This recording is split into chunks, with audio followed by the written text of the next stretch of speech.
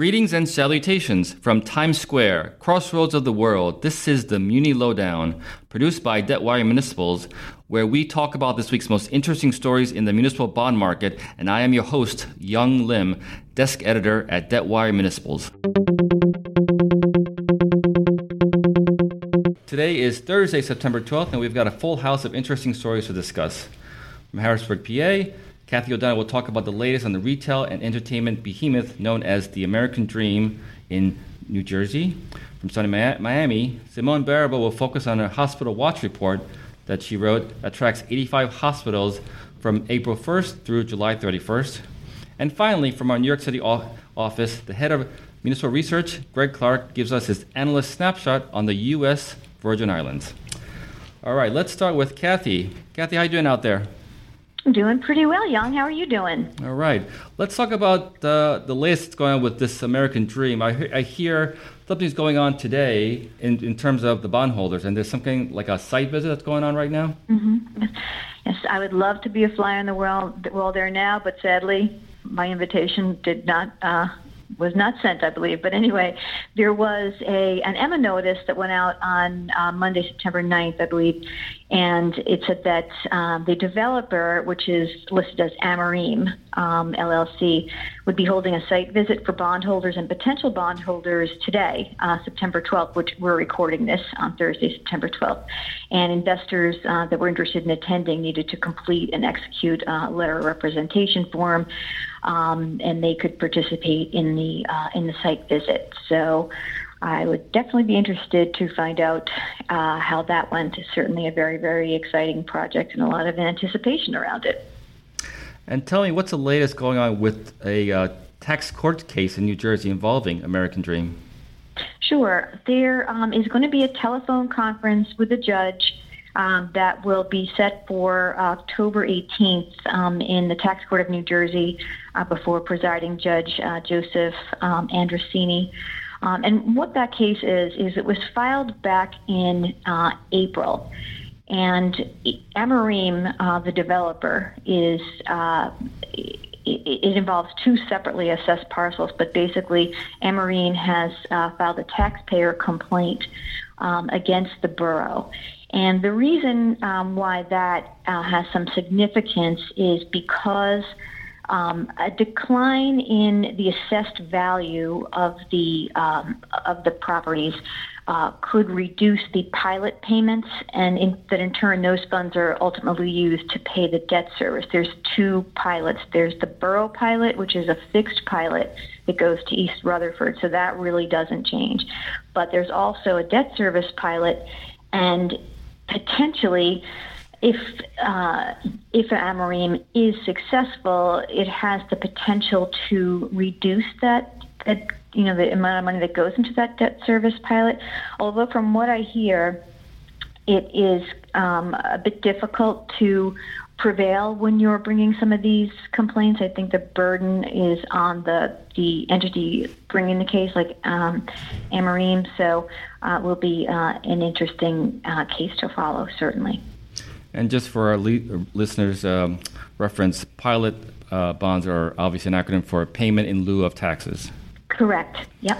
Now, with this huge complex that the developers are expecting like over 40 million people a year, and I believe there's like 30,000 parking spots for people with cars. Mm-hmm. For the ones who don't, they're going to most likely be using NJ Transit. How are they involved in this? Do they have any plans? Is there a bus schedule that's being implemented?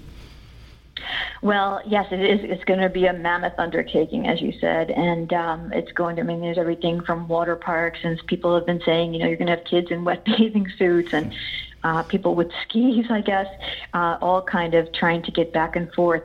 So New Jersey Transit is going to hold some public hearings. There's one, I believe, scheduled on the 3rd of October. And that is at the Journal Square Transportation Center. And then there's another one on the 7th of October, which is at the Bergen County Freeholders Office. So they're going to be looking for, gathering information from the public and feedback regarding, the expansion of service relative to American Dream. And I know that on October 31st, New Jersey Transit added a pilot weekend and weekday evening service to bus route number 772 to accommodate customers interested in employment and recreational services at American Dream. And beginning on October 25th, which is when the facility opens, New Jersey Transit will operate bus service from New York City to the American Dream complex. There's a new bus route, number 355. So this huge entertainment and retail complex is set to open, I believe, within a little over 6 weeks from now, October 25th. Mm-hmm. What else can you tell us about the preparation? Well, it's certainly going to be exciting, and I would definitely like to be there for the opening. It certainly is generating a tremendous amount of buzz. So I guess we'll all see when we see. I understand there is going to be some kind of a press junket beforehand, and I'm hoping to be invited to that too. So stay tuned. All right, Kathie. Well, thanks for the latest on American Dream. Thank you for your time. All right, let's move south to sunny Miami. Is it sunny down there, Simone? It is pouring outside right now. It's there goes my sunny reference. Not sunny at all, yeah. All right, let's talk about this hospital watch you did. Big project, and as they say, whenever there's good news and bad news, people want to hear the bad news first. So tell us how the hospitals have fared over the latest period in your watch. So what stuck out when you talk about bad news most was how the unprofitable hospitals from the period before fared. You know the nursery rhyme about the little girl, when she was good, she was very, very good, and when she was bad, she was horrid? It's kind of the case here, except hospitals that were unprofitable in the prior period, it's more like when they were bad, they turned very, very good, or else when they were bad, they turned horrid. And what I mean by that is if you look at the hospitals that saw the most deterioration in their operating margin, I'm talking about declines of 5 percentage points or more, which is a lot, all 3 hospitals were already unprofitable. And if you look at the hospitals that saw the most improvement in their operating margins over the period, out of the 6 that had increases of more than 5 percentage points, 4 had previously been unprofitable, so the majority. What's causing the diverging fates? So it's not a big macroeconomic or policy thing, and it's really a different story for each hospital. So as you say, look at the bad first. If you look at the hospitals that were deteriorating, Tulare Local Healthcare District, San Giorgio Memorial Healthcare District, and the Hospital Authority of Valdosta and Loudoun counties. The issues were really related to management or labor. Tulare was shut down after its war with its former manager, Healthcare Conglomerate Associates, over their reporting period, which was earlier than the others. So Tulare, it's a little bit of an unusual case because we're looking at the year ending June 2018. But they've since gotten a new manager and exited bankruptcy, so things are looking up for them. San Giorgio's management dysfunction led to a super downgrade, and when you look at the Hospital Authority of Valdosta and Loudoun County, that was also hit by a super downgrade because of operating losses, and those losses were in part driven by higher labor costs. So let's go to the flip side. What about the ones that are improving? Again, there's no one factor that's leading to their turnaround. Texas Gainesville Hospital District got out of bankruptcy and changed management, and now they're still unprofitable, but they're a whole lot less unprofitable than they were before.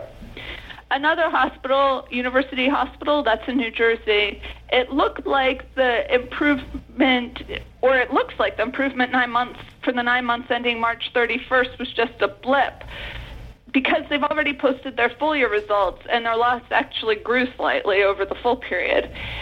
And WellSpan Health had a difficult year prior to this year, partly because of electronic health records implementation, which hurt a lot of hospitals.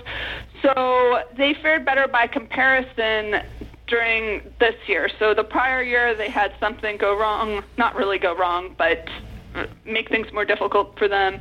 And then in the most recent period, they just look better by comparison. And then finally, Marietta Health care managed to increase its revenue, even while decreasing its expenses, which is a feat, and that was part of a larger turnaround strategy. So let's look at the overall picture, not just at the unprofitable hospitals. How are they doing overall? It's basically an even split. In our hospital watch, we looked at 85 that reported recently, and out of those, 44 saw a growing operating margin and 41 saw operating deterioration. And this compares to last time we did this, when about 2/3 saw an improving operating margin and 1/3 saw deterioration. But you can't really draw too many conclusions from these two numbers. The universe of hospitals that reported changed slightly, and it's small anyway. Simone, you mentioned Hospital Watch. Could you tell us a little bit more about how our quarterly surveillance works? Yes, of course. So every quarter, we look at all of the hospitals that Delaware Municipal has written about before and that we still cover for one reason or another. There are 92. And so we look at the income statements of whoever has reported over the prior months and see if they're doing better or worse. In cases where there's been a big change, they swung from a profit to a loss or vice versa, or there's a big change in operating margin, we do a deeper dive and look to see why. So there's a lot more info in the report. I've got one last question for you. What are some of the bigger picture issues to look at in the hospital sector? Right. So you still have an ongoing court challenge to the Affordable Care Act. It's at the appeals level, and something that could basically undo the law. And then you have the Trump administration obviously has not been supportive of the Affordable Care Act. So you have other administrative actions, changing health reimbursement arrangements that would likely get people off of employer-sponsored insurance, or proposals that reduce Medicaid eligibility. You also have the looming cuts of disproportionate share payments next month. So to the extent that these measures are successful or come to pass, you'll have fewer people who are insured, and that places a heavier burden on hospitals. All right. Well, thank you, Simone, for your work on the Hospital Watch. Thank you for your time. Thank you. All right. Let's go to last but not least, our head of research, Greg Clark. Thanks, Greg, for joining us today. Thanks, Young. All right. Let's talk about the U.S. Virgin Islands and your analyst, the well-received analyst snapshot. No, I hope it was well received. The title of this piece was U.S. Virgin Islands Confounds the Oddsmakers. And what I meant by that was that some people have thought that the Virgin Islands would have defaulted before now or would have restructured its debt, and they have not. But first, a little perspective. The Virgin Islands issues two major types of bonds. One type is payable from gross receipts, which are, as the term implies, payable from a business's gross rather than net income. And then there's matching fund revenue bonds. Matching fund revenues are federal excise taxes collected on rum produced in the Virgin Islands, but then exported to the U.S. And Virgin Islands legislation creates a statutory lien on matching fund revenues. That gives these bonds an extra level of security. The last time they tried to sell bonds, either type of bond, at least in the public debt market, was in December of 2016 when they marketed matching fund bonds. They couldn't find a buyer, and proceeds of those bonds would have been used for working capital. Now, Greg, when you say working capital, when you use that term, what do you mean exactly?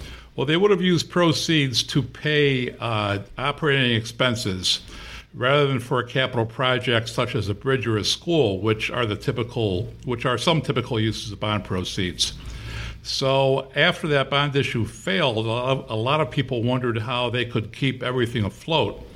And then after that, in September of 17, 9 months roughly after the failed bond issue, Hurricanes Irma and Maria hit the Virgin Islands. Now, talking about those storms, what effect did they have on the Virgin Islands' economic base? They had a devastating effect. Puerto Rico got more, I'm not trying to minimize what happened in Puerto Rico, they got more press because they have more people. There's over 3 million people in Puerto Rico. Virgin Islands is the size of a somewhat small or somewhat large city, depending on your perspective, about 100,000 people. But from 2017 to 2018, their total visitors declined by 32%. And to give you a sense of what else is going on there, the U.S. Bureau of Labor Statistics indicates that there's been a 20% decline in non-farm employment between June of 2009 and June of 19. So obviously a lot of that predated the hurricanes, but that's the longer-term economic trend there. So, Greg, you said you just made a comment about their financial reporting. Tell us more about that. Well, they haven't released audited financial statements since those for the fiscal year that ended on September 30th of 16. And adding to the problem of late financial statements is that the auditors that year issued what's called a disclaimer of opinion, quote unquote, for some of the Virgin Islands major funds. And that indicates that accountants were unable to obtain information sufficient to issue even a qualified or an adverse opinion, neither of which is good, but they couldn't even get to the point where they could do that. And the first thing you think of when you see this type of opinion, and this is in almost 40 years of doing this kind of work, this was the first time I ever saw a disclaimer of opinion. I had to go look it up.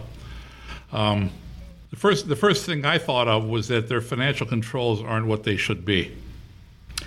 So let's say I'm an investor. What else is going on that would concern someone like me as an investor? Well, pensions are an ongoing problem. The pension system is only 16.2% funded. That's assets divided by liabilities, to give you some shorthand. And under current assumptions, plan insolvency is expected during fiscal year 24. The Virgin Islands and its pension system, which are legally separate entities, are in litigation that could result in the Virgin Island government having to pay as much as $352 million to the pension system. That's about 43% of the fiscal year 20 general fund budget. So they couldn't pay that out of the budget, and apparently they don't have access to the bond markets. So it's questionable whether they could come up with that money. There's also the prospects for lower Medicaid funding, a challenge to excise taxes, which account for about 4% of revenue, and inadequate monies for solid waste disposal. This last item is the kind of thing that happens when things get tight. The governor's fiscal year 20 budget requests about $31 million for solid waste disposal. That's a 17% reduction from the prior year, and only about half of what the authority, the Solid Waste Management Authority, says is needed to properly dispose of solid waste. So you've got a potential landfill crisis. So what's been the effect overall on bond prices? Well, bond prices declined from mid-16 through early 2018, but they've since rebounded to the high to mid-90s. The decline began roughly at the same time as the first payment default on Puerto Rico's general obligation bonds, and ended a few months after Hurricanes Irma and Maria struck the islands. In the last 18 months, there's been a lack of overly bad news, no major natural disasters.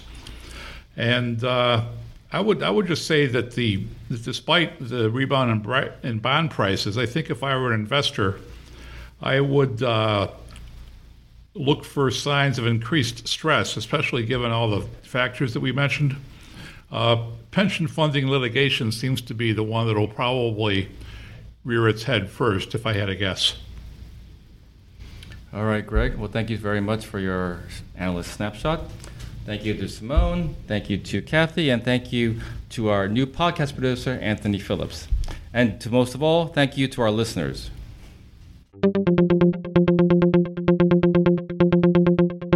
Thanks for listening to the Muni Lowdown with me, your host, Young Lim. If you want to know more, subscribe to debtwire.com and follow us on social media. Please leave comments, rate, like, and share. Join us next week when we talk about the latest in the municipal bond market.